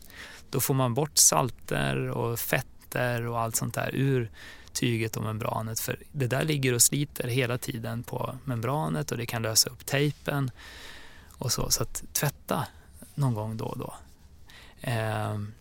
Se över dem. lämna in på reparation om det behövs. Det finns många ställen där som kan tejpa, till exempel sy ihop och tejpa. Och vi gör det också om man kommer till oss. Men sen, det vore ju superkul att se också just det här att det är invanda mönster och processer, och så här har vi alltid gjort och jobbat. Där skulle man ju vilja se en förändring, just om vi ska bli resurssnålare, att nu vi som varumärken börjar få rätt så bra kläm. Vi kan bli ännu mycket bättre, och det finns alltid någonting att ta tag i och göra bättre i produkterna. Jag hoppas ju att även liksom våra leverantörer, de som syr eller de som väver tygerna, jag ska inte säga att de blir lite mer på tårna, för en upplevelse är, vilket är ganska härligt att jobba med autokläder i Sverige eller i Skandinavien, när man möter någon tygleverantör var som helst ifrån, och så frågar man massa frågor om vad har ni för certifieringar, hur tänker ni på miljö, har ni några återvunna tyger? Då suckar de och säger, det är bara ni från Skandinavien som frågar om det där. Och så gör man det 5 år, och nu har vi frågat efter återvunnen polyester i 10 år kanske. Varje möte, varje leverantör. Och nu är det första de visar. Så att det där, vi driver ju på så sätt faktiskt, trots att vi är en liten del av världen.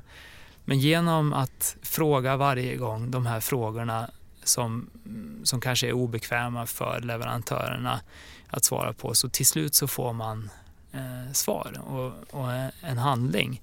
Och det är väl det är ju ingenting som Tierra har gjort ensamma, utan det är ju vi liksom alla andra som här som har hjälpts åt på något sätt. Och då för oss så gäller det ju att börja fråga efter något annat då. Alltså så fort de visar sina återvunna polyester, det första de gör när vi sätter oss på möten, då är det dags för nästa. Då måste vi vara beredda på nästa fråga och ställa. All right, var kommer den ifrån då, den här återvunna polyestern? Är den plockad utav barn på Haiti, eller är det ett återvinningssystem i Italien? Eller vad är det? Alltså var kommer flaskorna ifrån? Så att nästa fråga, hela tiden borra djupare och djupare, och då tror jag vi kan tillsammans driva en förändring. Du ser ändå positivt på framtiden på så vis? Alltid. Det finns inget annat. Man kan inte se på något annat sätt. Liksom. Man måste. Men det finns mycket att göra. Så att, och det är ju kul. Man måste ju ha något att göra på dagarna. Och sen självklart, som jag var inne på lite grann, så blir det ju ganska mycket skräp eller waste eller vad vi ska kalla det för i alla olika delar av den här processen. Det klipps bort lite tygbitar, och så när vi klipper ut mönster, det här slängs eller eldas upp eller liksom. Men även så kan man kanske inte väva hur lite som helst med den setupen som många väverier har. Där skulle man ju också vilja se lite mer innovation, till större flexibilitet. Att bara för att det är så att vi måste göra 3000 meter utav det här tyget för att det ska vara lönsamt, så behöver det inte betyda att det måste vara så i all framtid. Möjlighet att kunna tillverka mindre volymer. Ja, och då det i sin tur skulle ju göra kanske att vi kan producera mer efter vårt faktiska behov. Och inte bygga stora lager här och där, om det är hos återförsäljarna eller hos oss eller på en fabrik eller liknande, som efter ett tag blir obsolet och man måste slänga det. Utan jag tror att sådana grejer, och då som du sa med 3D-printing, där finns det ju idéer om stickning är ju en sån teknik som börjar röra sig åt det hållet, att du kan sticka ett plagg utan sömmar. Superintressant. Digitaltryck är ju en annan teknik åt det hållet, där vi kan tänka oss att Färgen som vi lägger på ett plagg idag, då tar vi ju tyget, alltså det traditionella sättet det är att ta tyget och doppa ner i stora bad med en blå färg. Och så går det igenom värmeprocesser och grejer så att det sitter ordentligt. Tänk om vi kan trycka på färgen i större skala men med en bättre kvalitet. För digitaltrycken idag kanske inte är tillräckligt ljusfasta för att vara ute. Jag fick tillbaka ett par byxor av Christian Edelstam som är med i våra testteam. 2 år gamla, men det är ju 500 dagar på berget. De är ju lite solblekta. Så det är ju faktiskt är du ute utomhus, högt upp ofta så är solen. Det måste vara väldigt ljusäkta infärgningar. Men om man tänker sig en sån utveckling att de här digitaltrycken blir väldigt ljusäkta och vi skulle kunna trycka på färgen istället.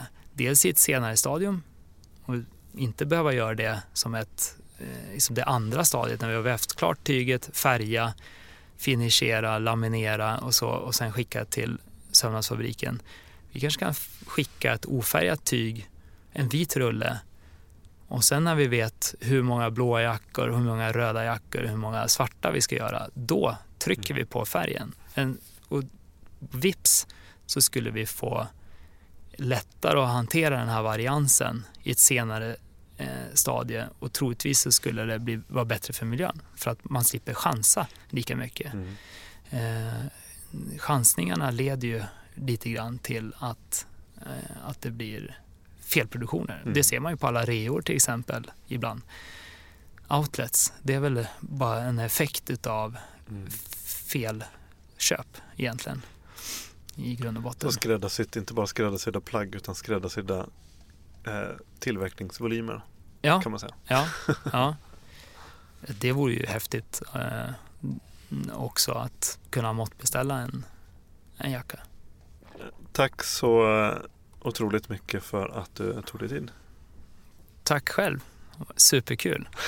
Nörda ner kan ordentligt. Prata hur länge som helst om kläder. Vi får släppa B-sidor och sen exakt. 3 timmars snack om infärgning. Och diskmaskiner. Och diskmaskiner, inte minst. Tack så jättemycket. Tack. Podcasten Husky finns även på Instagram och på Facebook. Husky spelas in med stöd från Naturkompaniet och från elbolaget Nordic Green Energy. På Nordic Green Energy vill vi att du ska vara med och påverka samhället i en hållbar riktning. Det gör vi genom att sälja 100% grön el så att du enkelt kan göra ett aktivt val för en framtid som är bra för oss alla. Läs mer på nordicgreen.se. Musiken görs av Joel Mull.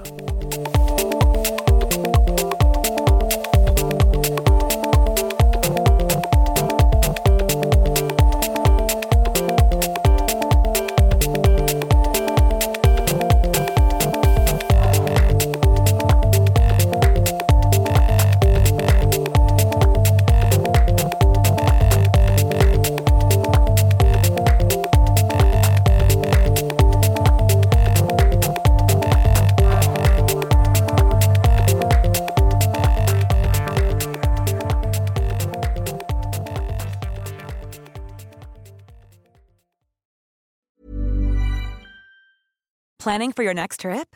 Elevate your travel style with Quince. Quince has all the jet-setting essentials you'll want for your next getaway, like European linen, premium luggage options, buttery soft Italian leather bags, and so much more. And is all priced at 50 to 80% less than similar brands.